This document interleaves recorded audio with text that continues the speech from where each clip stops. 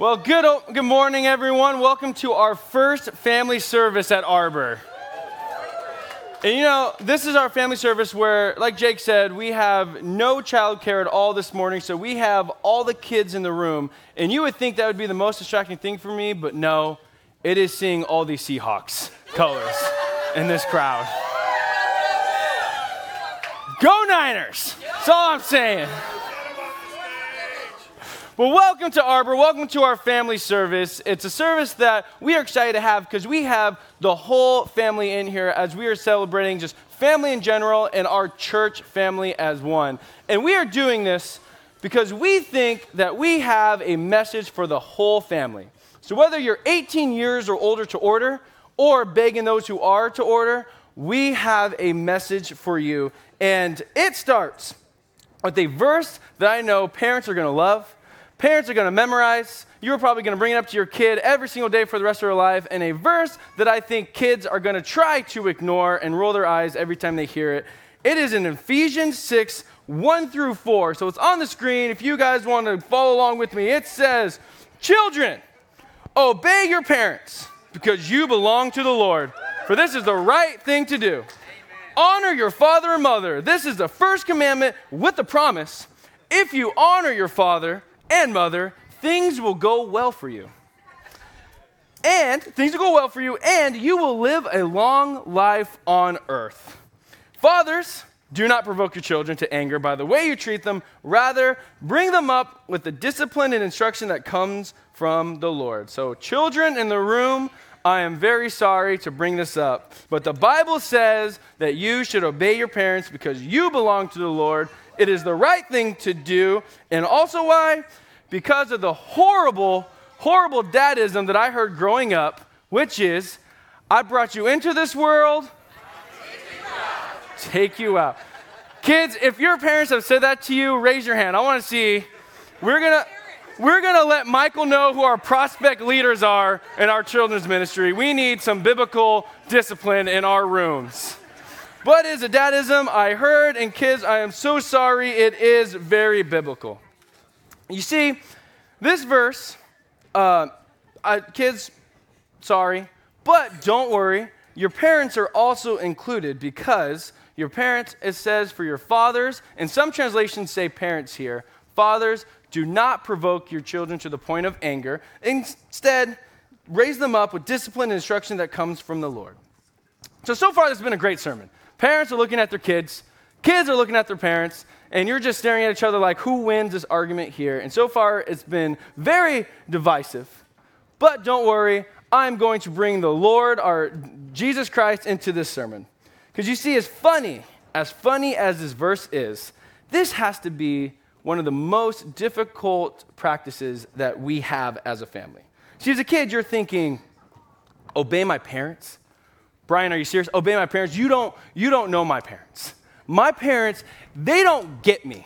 They don't understand me. You see, I try and explain to them, but it's like it goes over their head. They don't understand. I know all kids say that their parents don't get them, but I promise you, Brian, my parents don't get me. And the parents are saying, oh, I get them. I just know what's best for them. And so then you have this constant battle of this kid trying to explain like, oh, but listen, you don't understand. And the parents like, no, I do understand. You understand. And it's back and forth like, no, listen to me. No, you listen to me. But mom, dad, I will not tell you again for the third time. No. And you get into this cycle of just arguing. And the kids are just like, but you just don't understand. And kids, you feel right. Am I right? You feel like in these situations you were right. Parents, you feel like you just know what's best and you get it. You get it more. Am I right? That is a struggle with families. And I believe that this is a struggle that God knew was going to happen, which is why he gave us this Ephesians 6 verse. But not only did he know it was going to happen, I think this is a struggle that Jesus experienced himself. So I want to share a story with you guys. The story is in Luke chapter 2. You can follow along in your Bibles, but I am just going to share this story. A story of Jesus' family, Jesus with his parents, Mary and Joseph. So this story starts off with a normal family going to a festival called Passover. Now, this festival, it was the big festival. Like, this is the one that everybody would go to. If you didn't live in Jerusalem, you were traveling to Jerusalem. And you would take days and days to make this journey because this was a thing that you wanted to do. This was a thing that the whole family would go to. So you would walk and you would go, you would bring your family, you would bring relatives, distant relatives, acquaintances, and you are just going, making this wonderful journey to Jerusalem and just having fun. It's a normal event for a family this time. But this event was a little bit different for Jesus and his family because Jesus is now 12 years old. And what that means is Jesus can now participate in the Passover festival. You see, if you weren't 12, you weren't able to do everything. And Jesus, probably as a kid would want to do this so bad. Like, I just want to do it. I want to participate. Mom and dad, please let me do it. And parents would say, I'm sorry, you're not old enough. Maybe when you're older, like you just have to wait. You're not old enough. And kids are like, this is not fair. I want to do this. Everybody else gets to do this. And she's like, no, I'm sorry. Like, you're just not old enough. And so you kids, raise your hand if you have older siblings. The kids in the room. You have older siblings? Do you feel like the older siblings get to break all the rules that are on you? Do you feel that? Yeah, you feel that way? Yep. It's like you have an older sibling. It's like, wait. They don't have a bedtime. Or why do they get to stay with their friends? This is not fair. And the parents will look at you and say, when you're older. So right now, Jesus is older, and he gets to do everything the adults get to do. He gets to sing praises, worship his Father. He gets to eat a meal with everybody and still worship his Father, gets to hear teachings and gets to speak, and people now get to listen to him somewhat. He is now an adult, and he gets to participate in the Passover. And guys, I have to believe that Jesus was excited and that Jesus just felt like he was completely home. Like this was probably the best day of his life up to that point. Like he finally got to do the Passover meal to just praise and worship his Father. But now the meal was done, the festival is ending, and it's time to go home. Everything is dying down. It's time to go home. And now the family, Mary and Joseph, they're packing up, getting everything ready, and they start making the journey. And again, guys, like I said, there's thousands of people, acquaintances, relatives, they're making this journey back home. And Mary and Joseph, it took them a couple days to make this journey. So they're packing up, they're getting ready, and they're walking now with a huge crowd, just talking about everything that's going on and how amazing this event was. And Jesus, oh my gosh, Jesus, he probably had the greatest time. Did you see Jesus' face? Like he could not get that smile off his face. He was having the best time. Man, I feel like we're missing something, though. You guys know that feeling when you've packed and you like after you're done packing, and maybe you guys have done this on your last Christmas trip here, and you pack, you put everything together, and you're staring at your bag, like, man, I feel like I'm missing something. Socks? No, I got socks. My shoes? I'm wearing those. I don't need another pair. Maybe if I'm running, but let's be honest, I'm not running. Underwear, I don't wear those. But they're wondering, they're having that feeling like something is completely missing. And they're thinking, and then they have the Kevin moment. If you kids don't know what the Kevin moment is, your parents are failing you. But they're having the Home Alone feeling. They've realized that Jesus is completely missing. So now they're going around asking all their friends and relatives, again, thousands of people walking by like, where's Jesus? Have you seen Jesus? And they're getting a little frantic and a little scared, and they cannot find Jesus. And this is the Son of God. They have lost the Son of God. And they're trying to find him, like, where is Jesus? And I got to be honest with you guys, I am a parent, but I have a 9-month-old son. I don't have that feeling of missing a child, thank the Lord. I would be starting this whole parent thing off really bad. But I may not have that feeling, but I was the child who got left behind. When I was growing up, my family, my siblings, we got invited to go to Chuck E. Cheese. Now, Chuck E. Cheese, as a kid, that is the greatest place on earth. It's the cheapest games. You get to go on the play structure. It's disgusting, greasy pizza, but it's what you want as a kid. But see, me and my brothers, we had a different plan when we go to Chuck E. Cheese. It's always been our diabolical plan, and this trip, this birthday party of our cousin, we are going to do it. We are going to fill up our water guns, and we are going to shoot that mechanical mouse. That is our plan. We want to shoot the mouse. So we're getting ready. We're super excited. We got the whole plan laid out. Plans out. This is where we're going to shoot. This is where we're going to run. And we're going to run underneath that little mini door that was at our Chuck E. Cheese. Like they had a little kid door that you got to like go under. And we were going to slide out and we were going to make a break for it as we shot the mouse. So our brothers were all like laughing, doing that little as we're filling up our water gun. And then finally we get it up. We're like ready. We put it in our backpacks.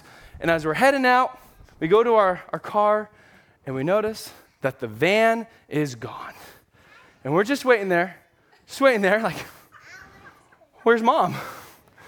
So we go back to the house, and we're just looking, Mom?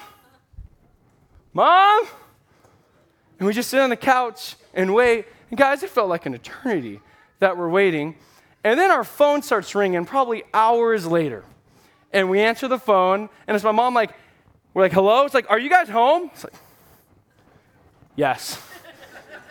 Yes, we are, Mom. She goes, I'm so sorry, gives all the apologies, but there's nothing you can make up for missing the opportunity to shoot the mechanical mouse. Because by the time that she picked us up and we got to Chuck E. Cheese, the whole show was done. All we got to do was play the games and eat food, but we were disappointed, and never again did we get our chance to shoot that mouse. So I don't know what it's like losing a child. But I definitely know what it's like missing a child. And right now, Mary and Joseph have that feeling of losing a child, and now they have a decision to make. They're wondering, okay, where is he? Where is he? We need to find him. He's missing, and they have one question that they need to ask themselves. After checking with their family acquaintances, they're stuck with this one big question. Where can Jesus be? So right now, I want to take a break because I'm the youth director here, and we like to play games at Arbor students. So I want to play a game right now with the families here at Arbor, and I need some volunteers. I need some volunteers on stage. So if you're brave enough to be on video for the whole world to see, I need some volunteers. I need a parent and their child. So raise your hand if you want to come up on stage. I'll take you. You can choose one of your children here. I'll take is there an elementary kid in the orchard? I want a kid from the orchard. Somebody over here? You can come up here. You can bring one of your parents. And right now, I need a high schooler. I want a high schooler. Is Michael here? Is Michael, get up here. Michael, choose a parent. You didn't know you're making parent decisions here. All right, guys, here's our game. It's a simple game. It's going to be a fun game. The game is this. Allison, if I can have these whiteboards, thank you very much. The question I'm going to ask is, if your child went missing, where do you think they most likely would be? So parents, I am going to give you the whiteboard. I'm going to give you that pen. I think we're missing pins here. There's one. Can I get 2 pins, Allison? Sorry, hold up. Yeah, it's okay. Scary. Thank you very much. Here's your pen. Here's your pen. So when you guys hear the music end, I'm going to ask your child where they will most likely be. Don't cheat, kids. You need to be able to try and match with your parents. And here's the thing. At Arbor Students, I have a tradition. When we play a contest, a big one, like our last one, we did pumpkin carving, and then we did create your own ugly sweaters. What I'm going to do with these families is they get movie passes. So, Star Wars is on us. Jake highly recommends it, so you can watch Star Wars. So after you hear the amazing music, we'll go. Play the music.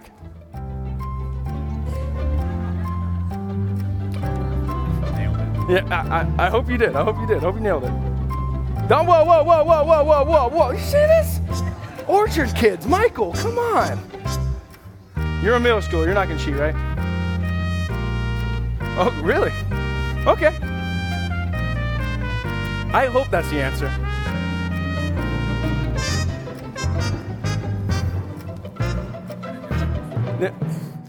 All right. I saw, is this turned on? I saw you whispering in his ear. It wasn't cheating, was it? No. Okay, all right. So, tell me your name. Tell the world your name. Parker. Parker? And what is your name? Melissa. Melissa and Parker. Parker, if you went missing, where do you think you most likely be? Where would your parents find you? At the park. At the park. If you wrote the park, you get movie passes. If not, Jake and I got a date with each other. There's a third one too, so we'll probably invite Garrett. What did you write? I wrote Mason's house. Mason's house. Is that where you would be? No? Hopefully Mason's not here. What is your name? Tell the world. Catherine. Catherine and? Austin. Austin. All right. Catherine, if you went missing, where would your dad have to find you? Where would you most likely be? In my room reading. In her room reading. Overachiever. The Bible, right?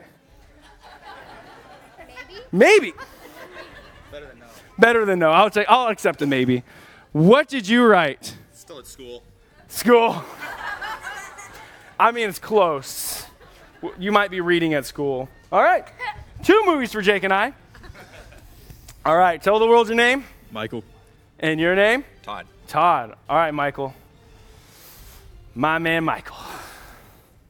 I like Michael. I feel like he has the right answer. I feel like these two are in sync with each other. You guys feel that way? Michael, don't let Arbor down here. All right. Where would your parents find you? I'm going to go with my gut and say Monroe/Luke's house. Monroe/Luke's house. I looked at your dad's board, and pretty close. All right. The answer he wrote is? Sleeping in his room. Sleeping in his room. You don't think that'd be... Your mom agrees. Guys, none of you matched your kids, but we're still going to give you guys movie passes. There you guys go. You guys can have a seat. Give them a bigger round of applause. They did a good job. I'll take them from you.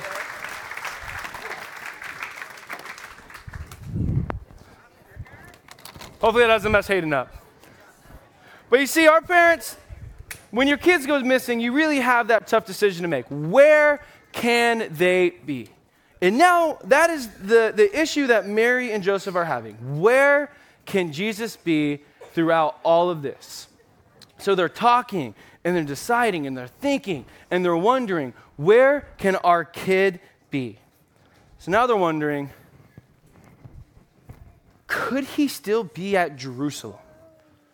Could we have left him behind at Jerusalem? Now here's the big problem with that. Mary and Joseph have already walked for 1 full day. They've walked 1 full day before realizing that Jesus is gone. And again, it makes sense. There's thousands of people. They thought Jesus was just amongst the crowd. But it's been 1 whole day. So here's a tough choice you have to make. If, in fact, that Jesus got left in Jerusalem, it's going to take a whole nother day back. And that's going to be 2 whole days that they have been missing their son. But after thinking and deciding, they decide that they need to make that trip. They are going to make the trip back to Jerusalem, and they do. They make the 1 day going by. And now, you as parents, you understand that Mary and Joseph, they're stressed out. They're going through different emotions, like just praying like, oh my gosh, I hope that he's not in a ditch somewhere, just somewhere. And then Joseph, trying to be a great father, is probably saying, a great husband, like, Mary, it's okay. We will find him. We will find him. It's okay. You know, those words that make you feel good, but in the end, not really helping all that much. But it's okay. We'll find him.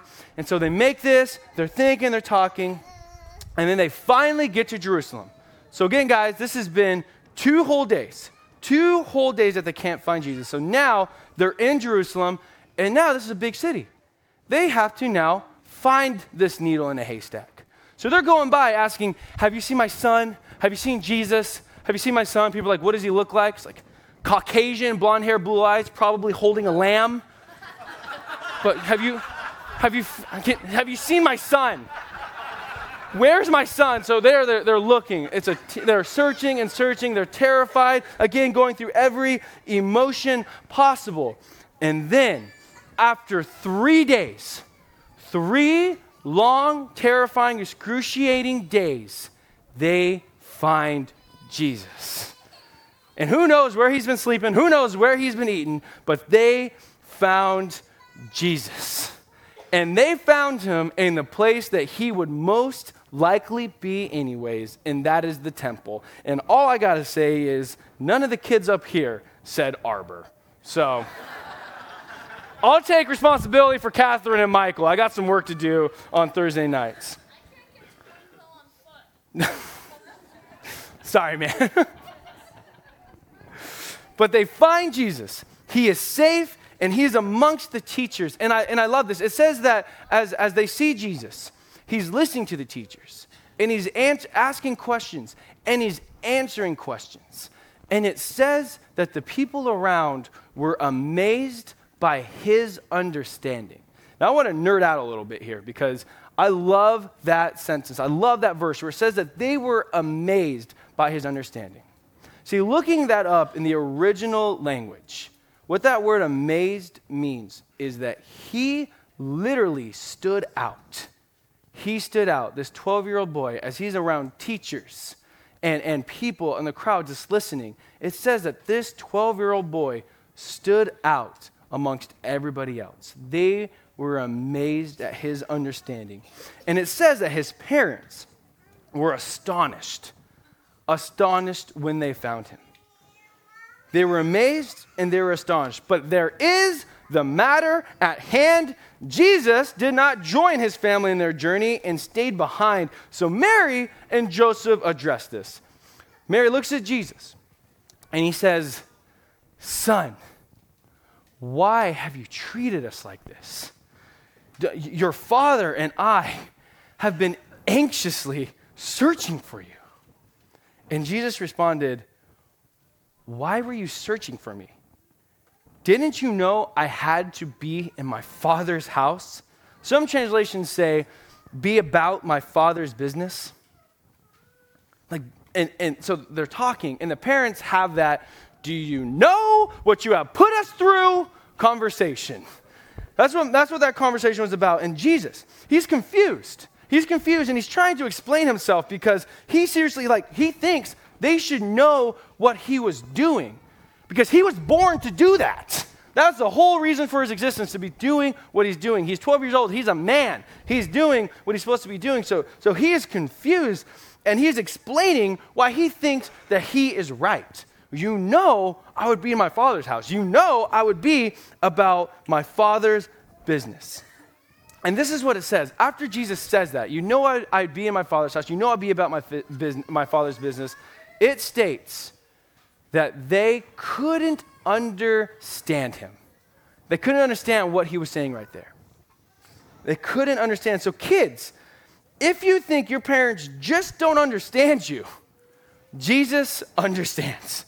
He experienced it. He knows what it's like to be around confusing parents, or maybe parents who really just don't get it. But here's the amazing part. Even though Jesus thinks he was right, knows that they should know that what he was doing was right, this is what it says in verse 51. It says, "Then he went down to Nazareth with them and was obedient to them. But his mother treasured all these things in her heart." See, it states that Jesus was obedient to them, even though he might have felt like he was right. And parents, it states that his mother treasured all these things in her heart. Even though she was probably steamed, probably incredibly angry, she still treasured a moment like this, being scared, being anxious for 3 whole days. She treasured these moments in her heart. So our point for this morning, guys, for you 18 years or older to order, or those of you begging those who are to order, here's our point. Kids, if you can listen to me, kids, look me in the eye. I'm sorry I have to say this, but here's the truth. Even though you are right, you still have to act right. You still have to act right. But don't worry, your parents aren't off the hook, because parents, Even though you are wronged, it doesn't mean that you can act wrong. So kids, I want to bring up that Ephesians verse back up. Ephesians verse says that you should obey your parents because you are the Lord's and it is the right thing for you to do. But when you are right, you have to act right. Obey your parents not just because your life will be extended on this earth, not because your parents have brought you into this world and they can take you out of this world, but you should act right because it is the right thing to do and because our Lord and Savior Jesus Christ did it when he was 12 years old. He obeyed his parents, even though he felt like he was doing the thing that he was called to do on this earth. So even when you're right, you still have to act right. But parents, even though you're wronged, it does not mean you can act wrong. Ephesians, if we bring that verse back up for you guys, it says, do not provoke your children to the point of anger by the way you treat them. And look at Mary and Joseph in the story. They're going through every emotion imaginable as they're trying to find Jesus. They're worried, they're stressed, they're on this 3-day journey, and they're probably like just praying to God and wondering where the heck that angel is that told them 12 years ago that they're even raising this kid. Like, where is he to tell us where Jesus is? And they're like just worried. Again, he could be in a ditch somewhere. Where's our son? Can you help us find Jesus? Lord, where is your son? Also, we're very sorry that we lost him. We'll find him. Don't worry. But if you can help us, it'll be great. But where's Jesus? And that moment that they found Jesus, you know that Mary was just all those emotions. She went through what I call a relief and a release. A relief that she found Jesus, there's her son, but then a release of all those emotions that were just bottled up.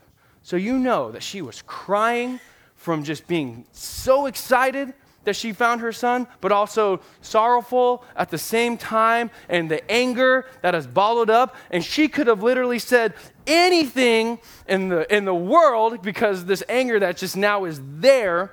But she says, son, why have you treated us like this?